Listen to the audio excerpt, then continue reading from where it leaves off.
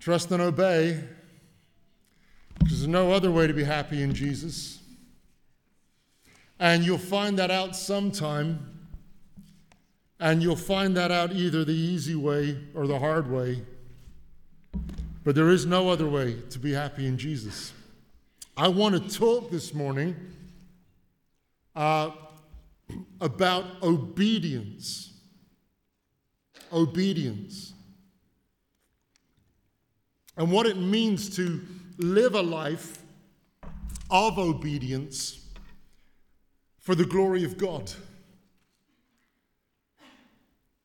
I believe God wants so much to fill us with His Holy Spirit, to empower us with His Holy Spirit so that He can use us in our world for His glory. I believe He wants to do that so much in your life. I believe He's excited about your life. He's more excited about your life than you are. And when I think about the church, my church back home in Cheshire, I've got the privilege of leading Titherington Family Worship Church. I've been there for the last 7 years as the lead pastor. Think about our church and the other churches in our town and in our area. Think about the churches throughout the United Kingdom, churches throughout Ireland. Here's what I say to our people all the time. There's no cavalry coming over the hill. We're it. We're it. It's down to you and me. And from the moment of Jesus' resurrection, where He commissioned those first disciples and sent them out, He told them, go in all the world, preach the good news, make disciples, baptize in the name of the Father, Son, and the Holy Spirit, and I'll be with you always. Our mission hasn't changed. Our job description hasn't changed. Generation by generation, the baton of faith has been passed on, generation to generation to generation, all around the world. People that you and I have never met. We don't know their names. They're just part of history now. But they've passed the baton of faith on generation after generation, living lives of trusting and obeying, passing on the baton of faith, passing on the baton of faith. And now here we are in the year 2023, soon to be 2024. And it's our watch, it's our turn. It's our job to keep fulfilling that great commission of Jesus till He comes again. And in order for that to happen, it requires everyone to play their part, everyone to be involved, everyone to use their gifts. And I want to encourage you in that idea this morning. But it also requires real trust and real obedience. Obedience is not a word that we talk much about in our world. In our secular world, the idea of obedience is anathema. Nobody wants to talk about that word. Obedience? Nobody tells me what to do. Nobody tells me what to do. I'm my own person. I do whatever I want. I don't listen to anybody else. Authority, that's not a thing. Nobody in our world wants to talk about obedience. But it's funny, even in the church, we kind of let ourselves off the hook a bit. Do you ever let yourself off the hook a little bit? Come on, be honest, people of Monaghan. You think, obedience, that's one of those words. In fact, you might even be sitting in church today and say, really, Steve, I was having quite a nice time until you got up and started talking about obedience. But it is vital. In John chapter 14, Jesus says, anyone who loves me will obey my teaching. There's that obedience word. If you love me, you're going to obey my teaching. And it was John H. Sammis in 1887 who penned the words of that little hymn that we just wrote. Came up with that great line, and I think it's a true line. There's no other way to be happy in Jesus. There's no other way but to trust and obey. One of my favorite authors, I don't know if you've read Eugene Peterson. He's the guy who wrote a paraphrase of the Bible called The Message. Some of you may have read The Message, and I had the privilege of meeting Eugene Peterson in Colorado several years ago. He's with the Lord now, and he wrote a book in which he kind of stole a phrase from Nietzsche and used it in a different context. And he wrote a book called A Long Obedience in the Same Direction. And he makes the point that if we're going to really achieve anything for Jesus, it's going to require a long obedience, moving in the same direction, week after week, month after month, year after year of our lives, determined to obey, determined to obey, determined to obey. I've got 3 things to say about obedience in our time this morning. Just 3 ideas that maybe will help you, maybe encourage you. Now listen. In a church like this, I guess one of you, I wonder who it is, one of you is top of the class this morning. You are the best obeyer in Monaghan, Elim. You maybe don't even know you are, but you're top of the class. Maybe you're doing great at obedience. Maybe, in fact, you look at me this morning and go, Steve, you know what? Obedience, I've got that down. Anytime I feel led, I just go with it. I always do what God says, and you are winning at the idea of obedience. And if that's you, God bless you. That's wonderful. And there might be others of you here this morning and you say, you know what? Obedience is like, I'm hanging in there. I'm doing my best. Giving it a go. And if you're honest, you go, there are times where I feel like I've really obeyed and I've done what I felt God wanted me to do. And there's other times I've kind of slacked off a bit. And if that's you, my heart is not to judge you, condemn you, anything like that. My heart is to encourage you today to think about, wrestle with this idea of what does obedience really look like in your life. And maybe there might be 1 or 2 here today. And you might say, Steve, to be honest, I've never even really thought about this idea of obedience. I didn't know it. I didn't know that was part of the deal. I didn't know Christianity had obedience attached to it. This might be a whole new idea for you. And if that's you, again, no judgment, just encouragement. That the way to be happy in Jesus is to trust and obey. 3 things to say. The first one is this. Obedience is what keeps your heart soft as a follower of Jesus. Obedience keeps your heart soft. Romans chapter 6, verse 15 goes on to say this. What then? Are we to sin because we are not under law but under grace? By no means. Do you not know that if you present yourselves to anyone as obedient slaves, you are slaves of the one whom you obey, either of sin, which leads to death, or of obedience, which leads to righteousness? But thanks be to God that you who were once slaves of sin have become obedient from the heart to the standard of teaching to which you were committed. And having been set free from sin, you have become slaves of righteousness. I'm speaking in human terms because of your natural limitations. For just as you once presented your members as slaves to impurity and to lawlessness, leading to more lawlessness, so now present your members as slaves to righteousness, leading to sanctification. Paul says that obedience is actually a heart issue. He says, isn't it great? You were slaves. You were obedient to sin, but now you're obedient to God. Now you're obedient to righteousness. And he says this phrase, you've come to obey from your heart. Obedience is a heart issue. The Bible talks, of course, a lot about our hearts, doesn't it? It says that we speak from the heart. That's where our words really come from. They don't come from our mouths. They come from our hearts. Of course, the Bible says that our hearts can become hard. Hearts can become hard.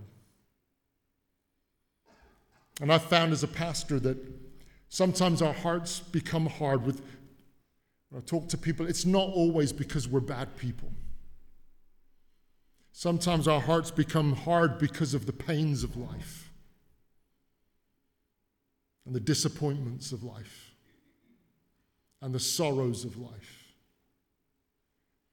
And the things that you thought would work out one way and they didn't work out that way. They went a different way in your life. And the dreams that didn't come true. And all of those things can start to build up within us, and our hearts, if we're not careful, if we're not really careful, our hearts just start to get a little tough. Hearts start to get a little hard. You know, one of the most beautiful things you can pray, I think, to the Lord is, Lord, would you soften my heart? Keep my heart soft. Keep my heart soft. Soften my heart. I heard a pastor once say that in this life, if you want to really walk with the Lord, you're going to have thick skin, but keep a soft heart. Get some thick skin because it's tough out there. It's a battle, it's a war. But don't let your heart get hard. Keep a soft heart. And obedience is one of the primary ways we keep our hearts soft. Because don't you know, and all the parents here and all the grandparents will know this, there's a kind of obedience which isn't really obedience. It's sort of stubborn conformity. Do you know what I mean? When your kids do what you say, but not because they want to. They're kind of obeying, but it's not really obedience. There's no joy in it. It's just like, well, I know you told me to sit down, but I'm standing up on the inside. It's that kind of a thing, isn't it? Hey, let's not be like that with our walk with Jesus. Kind of ticking all the right boxes, doing all the right things, not because our hearts really want to, but just because that's the culture or that's what we're expected to do or whatever it might be. I want to be a person. I became a Christian when I was 11. I'm 51 years old now, and even my maths I can work out, that's 40 years of walking with the Lord. And I want to keep a soft heart. I want to obey him from my heart. Hebrews chapter 3, let me read a few verses out of Hebrews chapter 3 for you. From verse 7 says this, therefore, as the Holy Spirit says, today, if you hear his voice, do not harden your hearts, as in the rebellion on the day of testing in the wilderness, where your fathers put me to the test and saw my works for 40 years.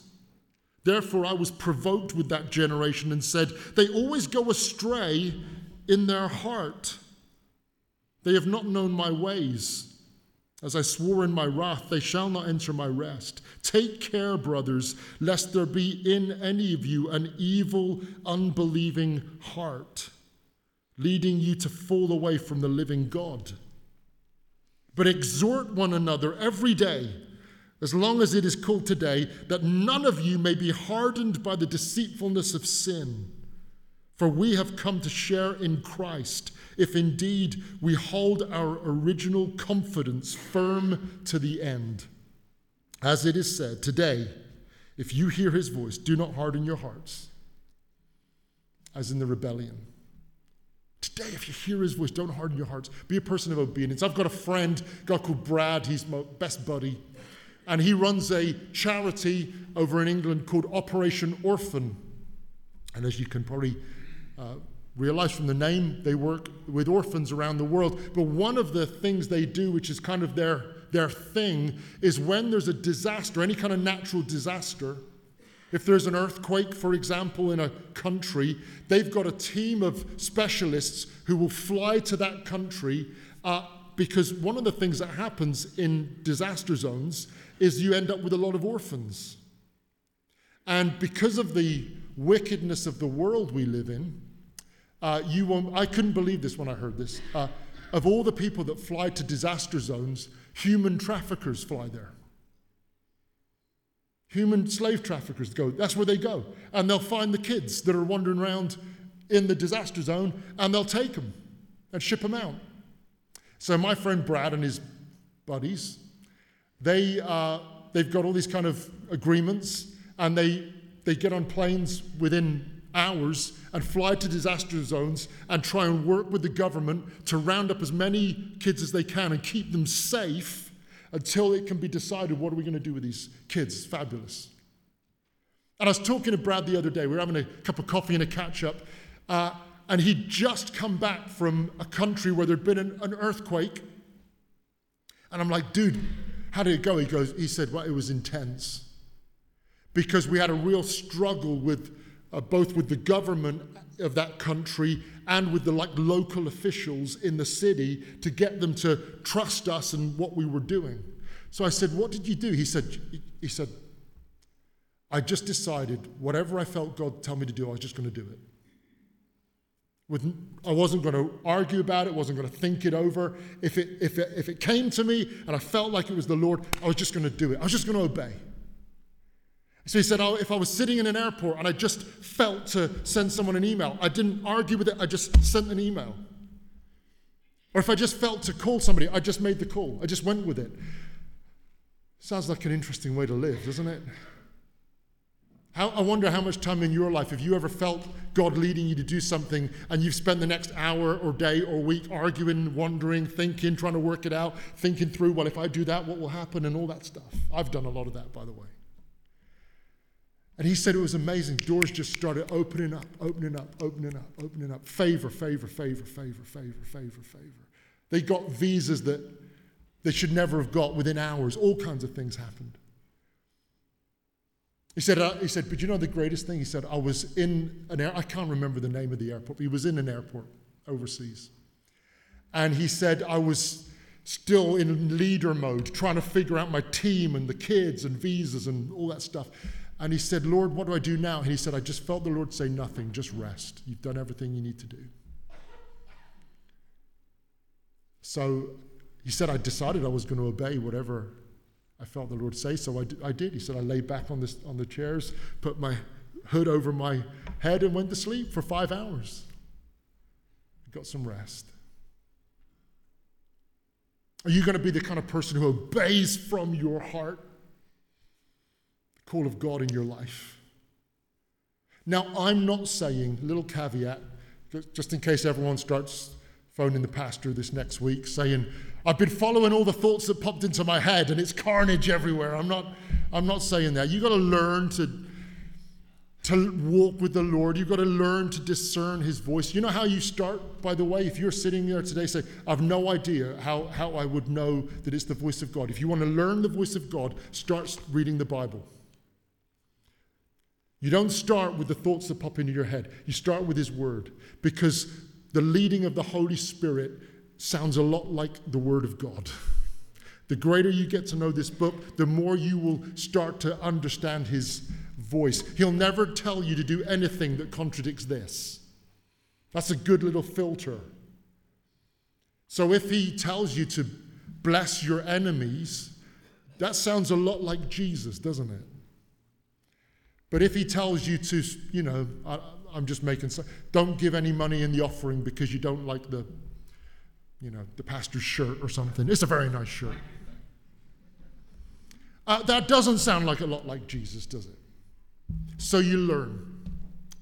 Second thing, not only does obedience keep our hearts soft, secondly, obedience is the evidence that he really is our God. Obedience is the evidence that he really is your God.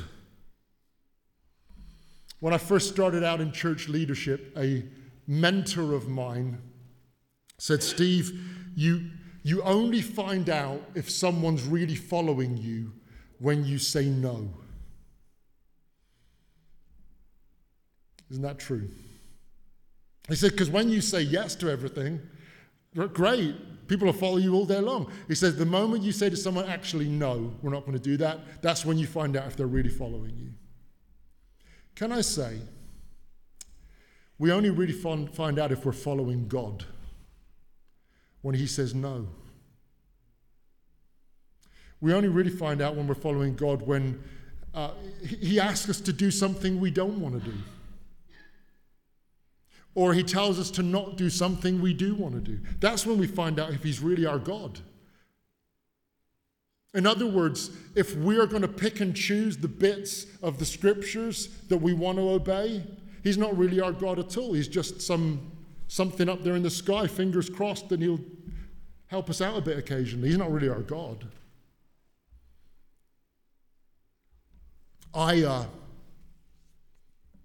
The other day, I composed an epic email. I'm telling you, it might be the best email anyone has ever composed in the history of humankind. It's definitely up there. My wife had experienced some particularly poor customer service. And they'd embarrassed her and treated her quite badly. And I'm a very soft-hearted person, but if anyone picks on my wife, you better watch out. And so I said, right, I've got a way with words. And this is the thing, the customer service person had said to my wife, there's nothing that can be done. And anyone in leadership always knows there's always something that can be done. So I said, right, I'm going to write an email.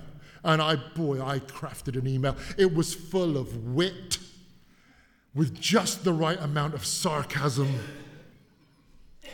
I even had bullet points of suggestions of how they could improve their business and their customer service and how it would be good for them in the long run. It was amazing. In fact, I was so into this email, I actually went away from it and came back and edited it later.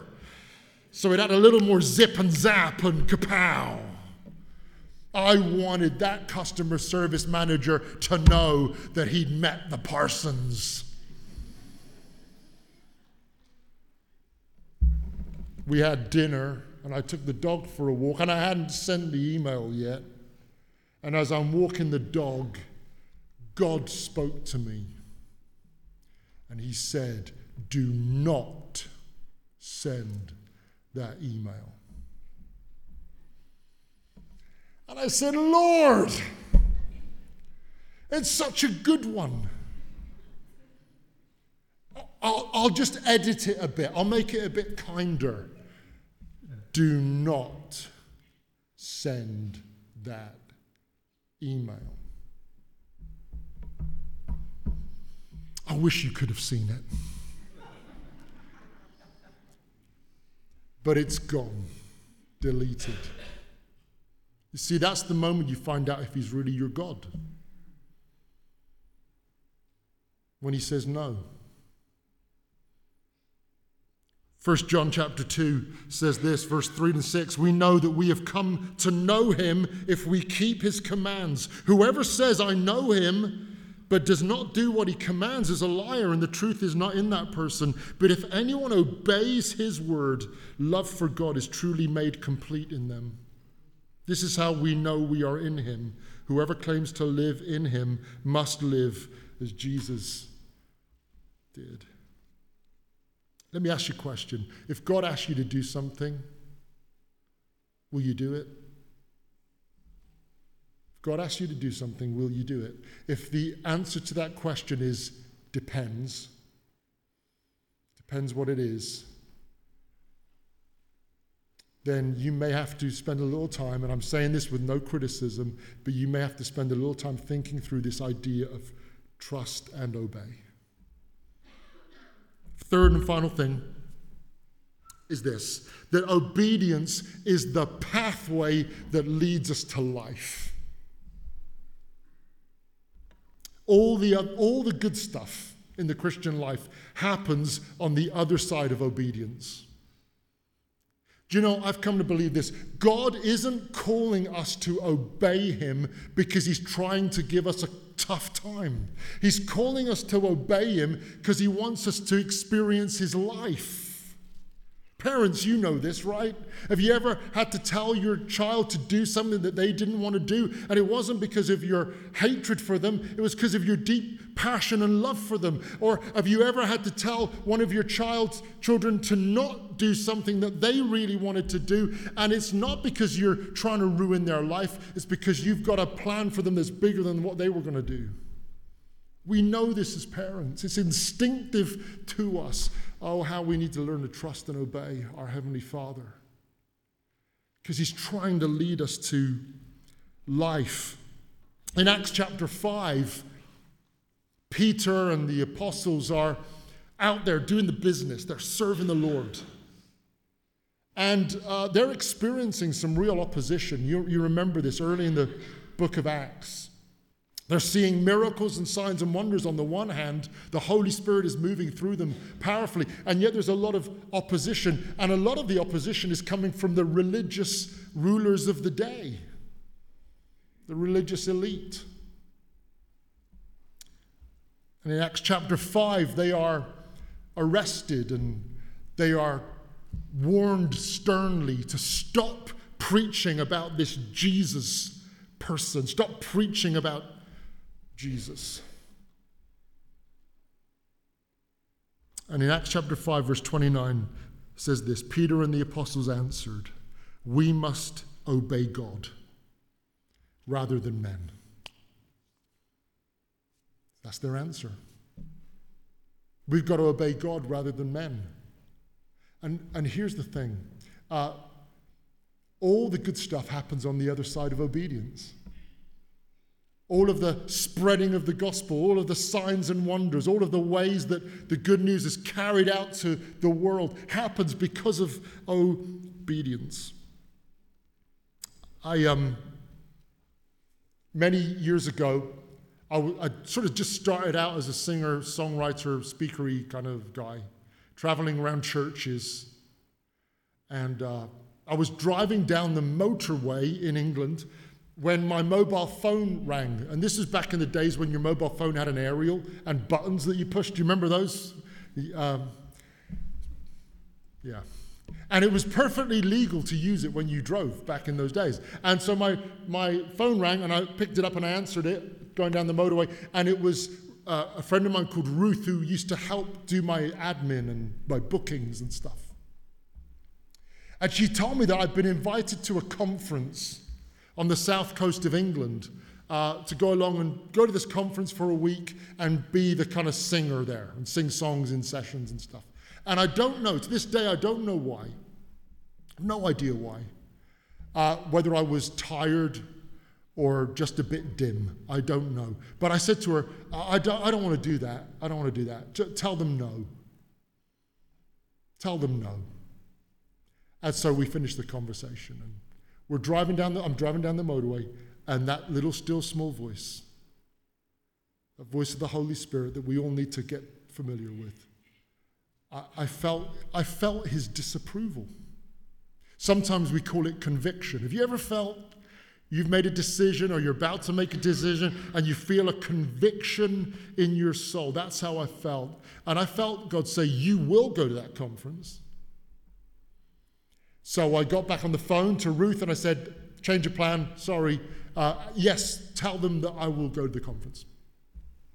And several months later, the date rolled around. I found myself on the south coast of England at a conference. And it might have been that I never knew why I was there. I was just there to minister to people or help or meet people or whatever. But as it happened, this conference turned out to be really significant. In one of the late night sessions, I sang some songs, and the speaker who got up was a guy called Irvin Rutherford. He was a missionary in Asia. And we got on really well, and he said to me, hey, I'd like you to come to America, and I'd like you to travel with me and do some ministry next summer. And I said, okay, sure. And I ended up going to the States, and when I was there traveling with Irvin, him and his family had a family reunion, and I met his middle daughter, Danae. And I begged her to marry me. She seemed to think we should get to know each other first, which I thought was a bit boring. I met my wife, I met my family in America because I went to that conference that I wasn't going to go to. Not only that, but back at that conference, I also met a guy called Steve Thomas, and he invited me over the next year or so to come into his church a few times and do some concerts and stuff. And then one day he asked me, hey, would you move north? We're planting a church. Would you come and be part of our church plant? And as we prayed about it and listened to that voice of the Spirit, we felt God called us to leave Cornwall, which is my historic home, and move north to Cheshire. And we said to Steve we'd go there for 5 years, and we ended up being in that church for 15 Had a blast. That whole time of church ministry, my wife and now my kids, I could trace it all back because I went to a conference that I said no to. And I am so glad that God didn't let me get away with it. And you will look back in your life, if you will be determined to obey, you'll look back in your life and you'll be so glad that God doesn't let you get away with some things too. That as you follow his voice, that's where all the life is. That's where all the good stuff happens. Now, of course, there's pain. There's always going to be pain. Trusting and obeying is not an insurance policy. It's not an insurance policy against pain and heartbreak. These apostles, Peter and the apostles, when they say we must obey God rather than man, you know the next thing that happens to them? They're beaten. They're beaten. There's still the persecution. But I tell you what, I said this to the young adults last night. I think I said it last night. I said it at one of the times this weekend. When I get to heaven, I do not want to walk into heaven in a crisp, clean suit with a pristine Bible in one hand and a pristine guitar in the other, delighted that I didn't get my hands dirty. When I walk into heaven, I want to walk into heaven in a tear-stained, blood-soaked clothing with a Bible that's fallen to bits in one hand and a guitar that's fallen to bits in the other, grinning from ear to ear because we had an adventure obeying Jesus. Anybody else? And along the way, we saw people liberated and set free, come to know him. I believe all the good stuff happens on the other side of trusting and obeying. Now, if you're anything like me, I'm going to pray in a second and finish. If you're anything like me, you can't do this. It's one of the ironies of preaching. I find this almost every week that I preach, that I'm telling my people stuff that they need to do that I know deep down they can't do. Anybody here, what do you rate your chances this week? If you say to yourself, right, that's it this week, I am going to obey the Lord. How far do you think you'll get to Monday, Tuesday? See, the thing about this is that we need the power of the Holy Spirit to help us with this. I mean, I really want to trust and obey, but I know how fallible I am. I know how easily I can muck it up. Anybody else? And so here's what I have found in my life, and I'd encourage you with this idea before we pray, that the starting point for obedience is to ask God for his help.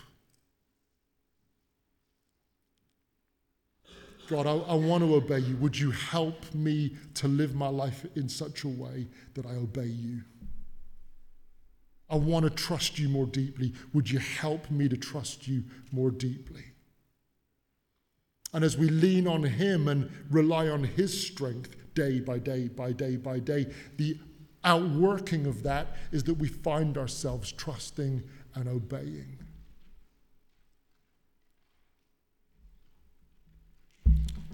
One final story. Is everybody okay? I didn't ask what time the service finished, so well, I've got the mic, haven't I? One final little story and we'll pray. There was a famous high wire artist called Blondin, and he traversed the Niagara Falls back and forth. And he was a dude. After he'd worked out how to go back and forth with a pole, he traversed the Niagara Falls many times, juggling, carrying, pushing a wheelbarrow. He went over on a bike.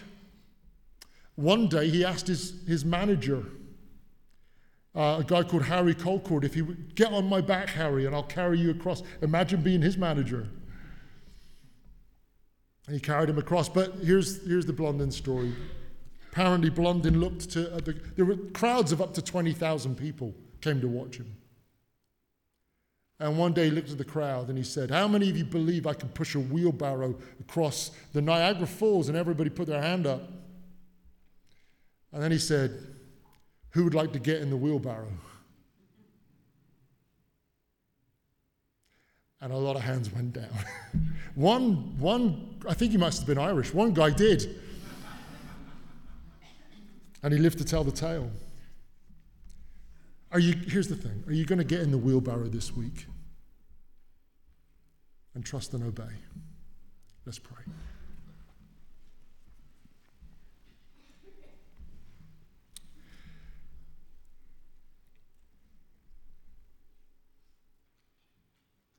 And Lord, we are so aware that apart from you, we can do nothing. And we depend on you, and we rely on you. And so would you help us to be men and women who live lives of trusting obedience, no matter the cost. Jesus, you obeyed perfectly your Heavenly Father. And it's only because of your perfect obedience that we're able to obey. And I pray, Lord, that this week, as we go about our lives, we would not try to do this in our own strength, but we would lean fully on you, Lord. That we would look to your example of trusting obedience at the cross.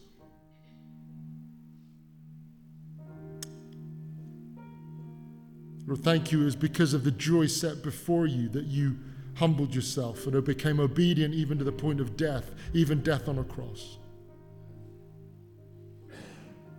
May we live with that same joyful expectancy as you did.